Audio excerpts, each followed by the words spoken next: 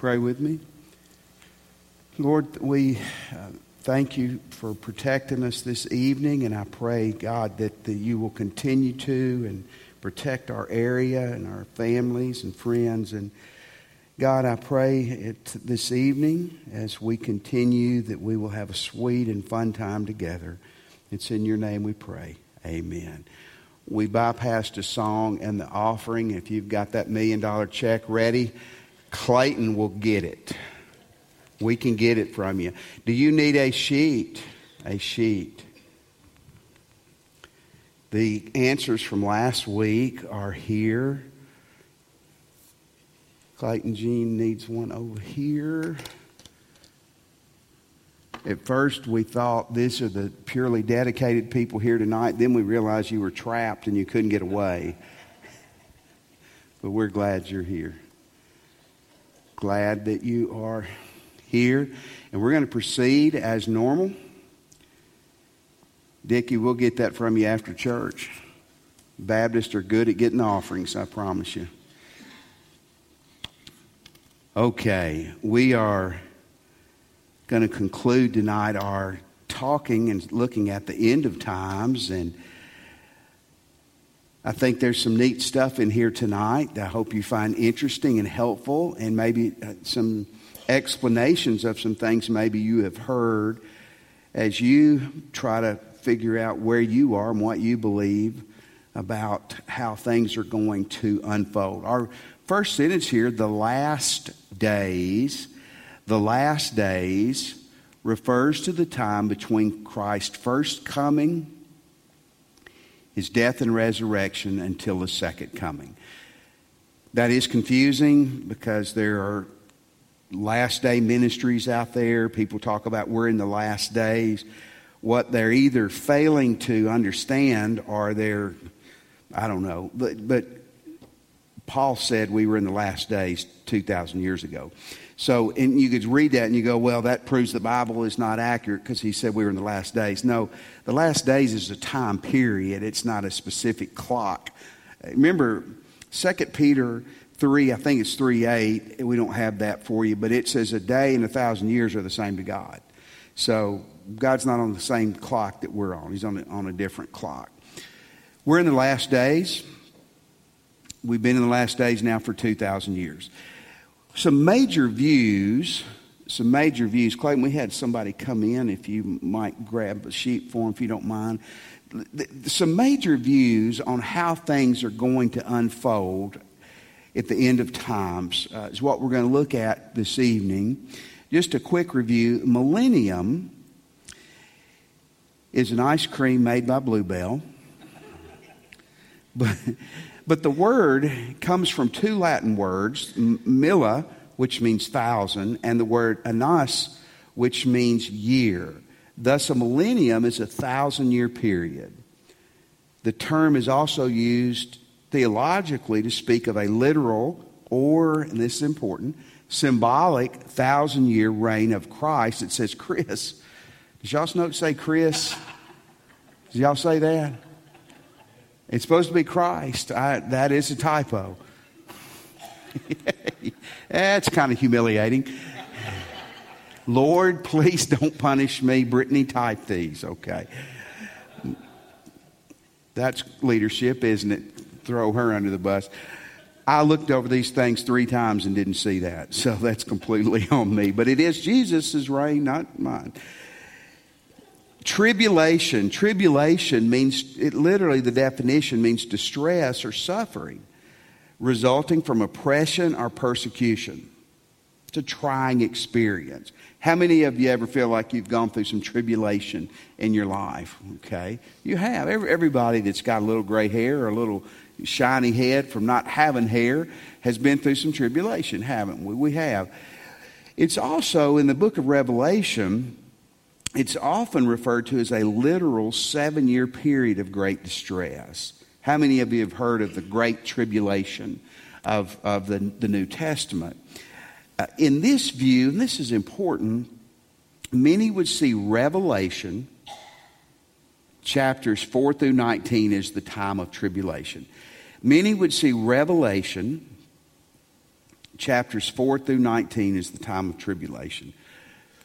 Revelation has 22 chapters. I said this a week or two ago. Chapters 1 through 3 are pretty easy to understand. Chapters 21 and 22 are clearer. Really, chapters 4 through 20 are pretty hard to understand at times. So there is three fundamental views of, and I say this, there may be 1,000, but prominent theological views on the end of times. And the first is called premillennialism. How many of you ever heard the term premillennial? You've been around church, you've heard it. Premillennialism basically fundamentally means Christ will return before a literal 1,000-year millennial. Before 1,000-year, he will return and there will be a literal 1,000-year reign here on earth. If you're taking notes, there is a little error. It should be Revelation 20, verse 4, not verse 5 there. Jamie, I hope I got that right for you. I do. Then I saw the thrones, and seated on them were those to whom authority to judge was committed. Also I saw the souls of those who had been beheaded for the testimony of Jesus and for the word of God, and those who had not worshipped the beast or its image and had not received its mark on their foreheads. They came to life and reigned with Christ for 1,000 years, for a millennium. So there is a fundamental biblical basis right there for it. Now here's what's interesting. You may or may not know, but premillennialism has three different views of it. Three different views of it. Premillennialism is a view, but it has three sub-views. The first is one you're going to be pretty familiar with. It's called pre-tribulation premillennialism. Now the pre is important. Pre means what? Means before. Pre-tribulation premillennialism is very popular, has been in recent years. This view states that a secret rapture of Christians will take place before a literal 7-year tribulation. And that may be the Lord coming right there. Be a trumpet, not a thunder, though, right? At the end of the 7-year tribulation, Christ will come to reign on earth for 1,000 years, the millennium, and then the final end of things. This view uses Revelation 4:1 as a key verse. Let's look at Revelation 4:1. This is John. John says, "After this I looked up, and behold, a door standing open in heaven. And the first voice which I heard speaking to me like a trumpet said, 'Come up here, and I will show you what must take place after this.'" A lot of people who are pre-tribulation, premillennial, say this is the rapture. How many of you have heard that before? In the King James it says, "Come up hither." You've heard that, haven't you? And that's what it says. If you're pre-trib, premillennial, that's wonderful. Whatever your view is, I'll tell you in a moment, the only thing that ultimately matters. My problem with this is this sure looks singular to me, doesn't it? I looked up, a door was open. The first voice which I heard speaking to me like a trumpet said, "Come up here, and I will show you." You see how many singular pronouns are used there? So I struggle with this being a rapture here. If you disagree, you know what? That's great. That's great. We're going to agree that Jesus is Lord. Amen? We're not going to ever fight over this here at First Baptist. But this is the pre-tribulation, premillennial. This has been a popular view in recent years. Two things have really, probably in the last 120 years, pushed this view forward. The Scofield Bible. How many of you have a Scofield Bible? Okay, I have one or two Scofield Bibles. Scofield Bible was the first study Bible ever. Did you know that? And so for years, if you got a study Bible, what did you get, Frank? That's because it was the only option. And there's nothing wrong with that. But when you're the only option, you got to mark it. Amen? So the Scofield Study Bible pushed the pre-trib, premillennial. Also, a novel series called what? Left Behind. was based on pre-tribulation, premillennial. Here's a second view you may or may not have heard of: mid-tribulation, premillennialism. The idea of mid anything would mean what, Frank? In the middle. How many of you have ever heard of mid-tribulation, premillennialism? Andy, this is your view, isn't it, Andy? Do you kind of hold to this, the mid-trib?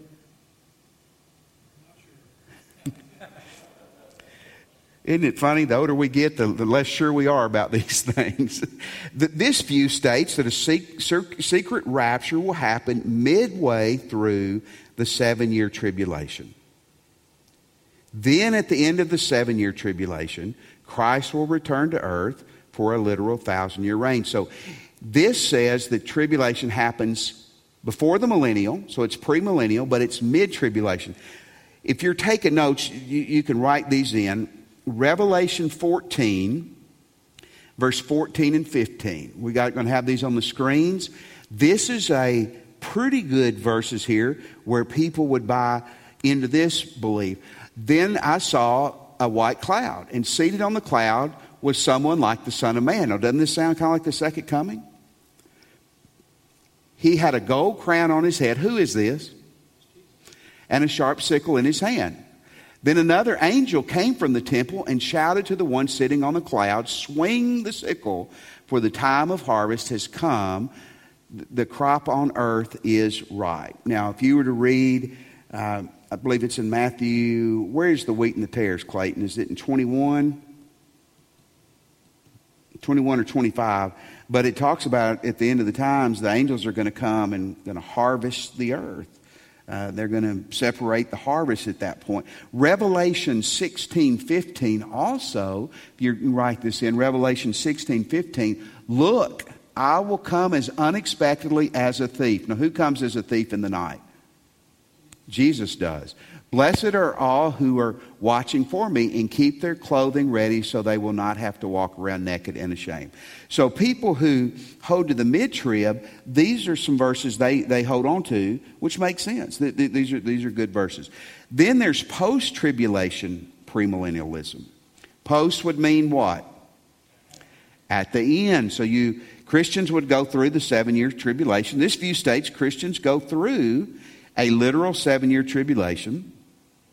Then at the end of the tribulation, Christ comes back to earth for a 1,000-year reign. Thus, Christ returns at the end of the tribulation, post-tribulation, and before a literal millennial period. Thus, it's premillennialism.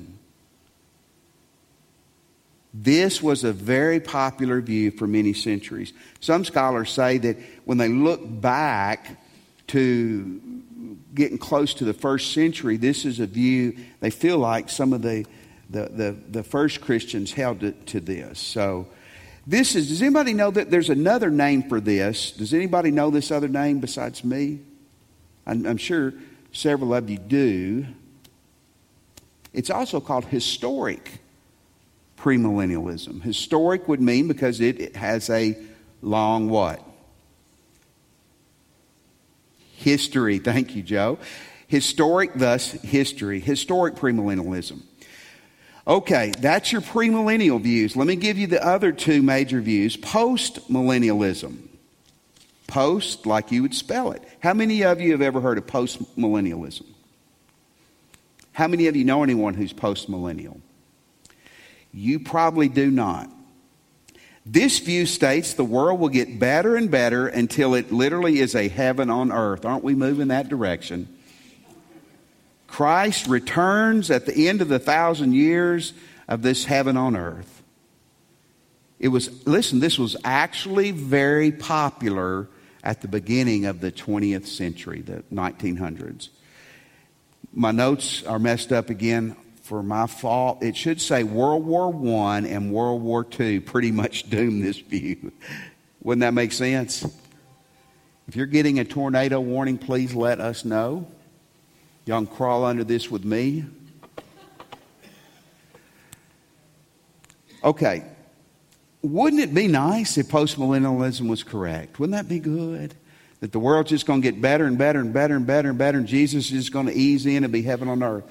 World War I and World War II kind of caused theologians. And you know what's interesting? Some very conservative Christian leaders were post-millennial at one time. Because we look at that, I look at that and go, that's kind of silly, but it wasn't. Here's a third major view, and that's all-millennialism. All-millennialism. All-millennialism, this view says that the idea of tribulation and suffering for Christians, suffering for Christ, has been going on since the first century and will continue until Christ returns. Have any of you ever read Fox's Book of Martyrs? Fox is spelled F-O-X-E. Have you ever read that? You need to read that book sometime. It is when people went through for Jesus. The 1,000-year millennial reign is symbolic, not literal. Or it is taking place in reality right now. Christ does reign. Jesus will return unexpectedly at some point. The final judgment will happen. And the final order of things will be set in place. To make this simple, all-millennialism believes that this very evening Jesus could come back to earth, take his believers with him, and that's it. The great white throne of judgment will happen. Heaven for eternity, hell for eternity. The new world order is set up, and it's done. Does that make sense? Okay. I lean towards all-millennialism, and here's why. I believe when you take the whole New Testament into consideration, this is the best view. This is my opinion. Notice I wrote that there. That's my opinion. So it's not like you're wrong if you disagree. I think when you look at the whole New Testament, which a lot of times people do not do when they're studying the end of times, I think it's the best view. Now, the next to me would be the post-tribulation premillennial.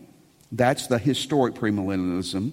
It's very close to all-millennialism, except this view accepts the 1,000-year reign as not being symbolic, but literal. So the only difference really with all-millennialism and historic or post-tribulation premillennialism is that the 1,000-year reign will take place literally instead of it being a symbolic. Remember a few weeks ago we talked about this. One of the problems with interpreting Revelation is figuring out what's symbolic and what's literal, right? And because a lot of it it's apocalyptic literature. It's supposed to be symbolic. And so I don't think you're wrong at all if you have a different view. In many ways, I state here, I like the pre-tribulation, premillennial, because Christians are raptured out of the world. They miss the tribulation. That'd be great, wouldn't it? It's not good for those left behind. Now, this last statement here I think is important. Neither you nor I are a heretic, a false teacher or believer, if we have a different view on this. The main Orthodox Christian must agree that Jesus Christ is literally coming to earth again. Hence the second coming. Does that make sense? All right, let's say Frank is a pre-trib, premillennial, and Reggie's still holding to post-millennialism, praying that it's going to get better and better in the by and by. And I'm an all-millennialism, and Kay is a historic premillennialism. What does it matter? I see some church statement of faiths, and it's nothing wrong with putting specifically what you believe, but they're like, if you don't believe this, you don't belong here. I've seen churches when they advertise for ministers, that's one of the things. If you're not X, X, and X, you can't teach, you're not accepted. I think there's enough confusion here that we all may be a little bit wrong. Amen? And so the vital thing is that you believe and I believe that Jesus is literally coming again. My dad was worked in college and Christian colleges for years, and he was at Union University where Clayton and I went for 19 years. Before he went there, Union's a Baptist college, and they had a trustees meeting, and they had some really heavy hitters. Dr. R.G. Lee, do y'all remember who that name? He preached the famous sermon, Payday Someday, and And two or three of the other prominent preachers, they sent them out and said, we want you to come back and tell us what our college's view will be. Is it going to be pre-millennial, post-millennial, all-millennial? What's it going to be? A couple hours later, they came back, and they could tell all the preachers were mad. And they said, what's wrong? They said, we couldn't agree. So the school's view was Jesus is coming back. Amen? Here's on top of page 4. This is not sophisticated, but here's the best view. Panmillennialism. You ever heard of that? Panmillennialism says if you're right with Jesus, it will all pan out in the end. Correct? I can't wait till I get to heaven, because I've got some friends that are in heaven today who were very strong on different views on this. I just can't wait to tell them I was right and they were wrong. That's going to be important in heaven, isn't it? Okay, here's the bottom lines. Here's the really takeaway. Are you saved? Are you ready to meet Jesus tonight? If the trumpet sounded and the end happened tonight, are you going to heaven? That's the bottom line, isn't it? Man, I love 2 Peter 3:9. 2 Peter 3:9. The Lord isn't really slow about His promise. This is the promise of the second coming. As some people think, no, He is being patient for your sake. He does not want anyone to be destroyed, but wants everyone to repent. You know, it's mind-boggling to think that the second coming has been delayed so more people can be saved. So I would ask you, don't fret over your views and theories. Do you know Christ personally? Here's the second thing. You can die. Hebrews 9:27 says man is destined to die once, and after that, the judgment. Hebrews 9:27, destined to die once. After that, the judgment. I used to hear preacher boys arguing on the different views, and this happening, and this happening, and this happening. And you know, but what I've always remembered, and the older you get, the more this comes to mind, you can die. You can die before Jesus comes back. So you need to be ready, right? You need to be ready. Are you ready? That's the theme of the New Testament. Are you ready to meet Christ tonight? And you say, well, preacher's been saying that my whole life and I hadn't met Him tonight. You will at some point. That night will come, won't it, for all of us? So are you ready? Here's another thing. Are you living well as a Christian? Are you ready to answer to God tonight for how you've lived for Him and served Him? Wow. The trumpet sounds, your heart stops. Are you ready tonight to stand before God as a Christian? 2 Corinthians 5:10, I believe it applies to everybody, but more, it's written contextually to Christians. For we must all, read that aloud with me, for we must all appear before the judgment seat of Christ, so that each one may receive what is due for what he has done in the body, whether good or evil. If Jesus comes back tonight, or you and I leave this earth tonight, you're a Christian. Man, that's the number one thing. Your name's written in the book of life. But God's going to question us, hold us. I don't understand how you can get to heaven and be spanked, but that's what the Bible says. And I think for so many of us, in so many churches, we have been so frivolous.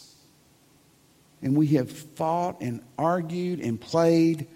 You know, I heard a preacher say one time, Nero fiddled while Rome burned, and Christians and churches are fiddling around while people are dying and going to hell.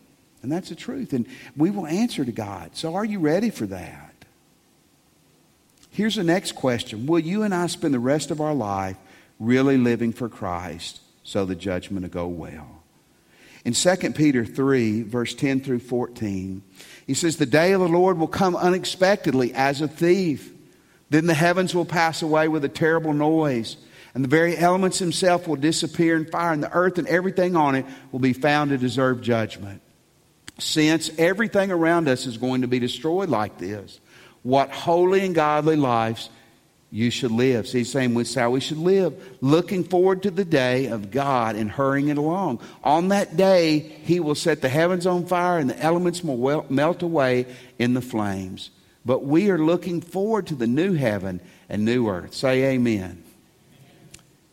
As promised, a world filled with God's righteousness. And so, dear friends, while you're waiting for these things to happen, make every effort to be found living peaceful lives that are pure and blameless in his sight. In other words, what God's saying, he's just reminding us he's going to come back, you're going to die, we're going to answer for how we live. Man, live for Christ with all your heart. Live for Christ well. Here's the last thing. You and I have a lot of friends and family who are not ready to face God. If Jesus came back tonight or if they died, they would spend eternity in hell separated from God. Let me ask you a quick question. Do you believe what the Bible says about hell? Okay, I do too. I remember hearing when I was a young Christian, these preachers were talking, and one of them said, "Oh, I wish Jesus would come back today. I wish Jesus would come back today." And in my heart, you know what I said? I don't want him to. Because I got too many people I know who aren't ready to meet Jesus. Will you and I spend the rest of our lives trying to help as many people as we can come to faith in Christ? 2 Corinthians 5:20. This is to you, Christian. Therefore, we are ambassadors for Christ. We are his representatives. As if God is making the appeal through us. We beg you, listen to the verbiage there. We beg you on behalf of Christ, be reconciled to God. When was the last time you pleaded with somebody to get saved? Oh, I don't want to be pushy. I'm not talking about being pushy. I'm talking about when was the last time you've looked at somebody and said, I am pleading with you. Give your life to Christ while you have a chance. 2 Peter 3:10. The day of the Lord will come unexpectedly as a thief. The heavens will pass away with a terrible noise, and the very elements themselves will disappear in the fire, and everything on it will be found to deserve judgment.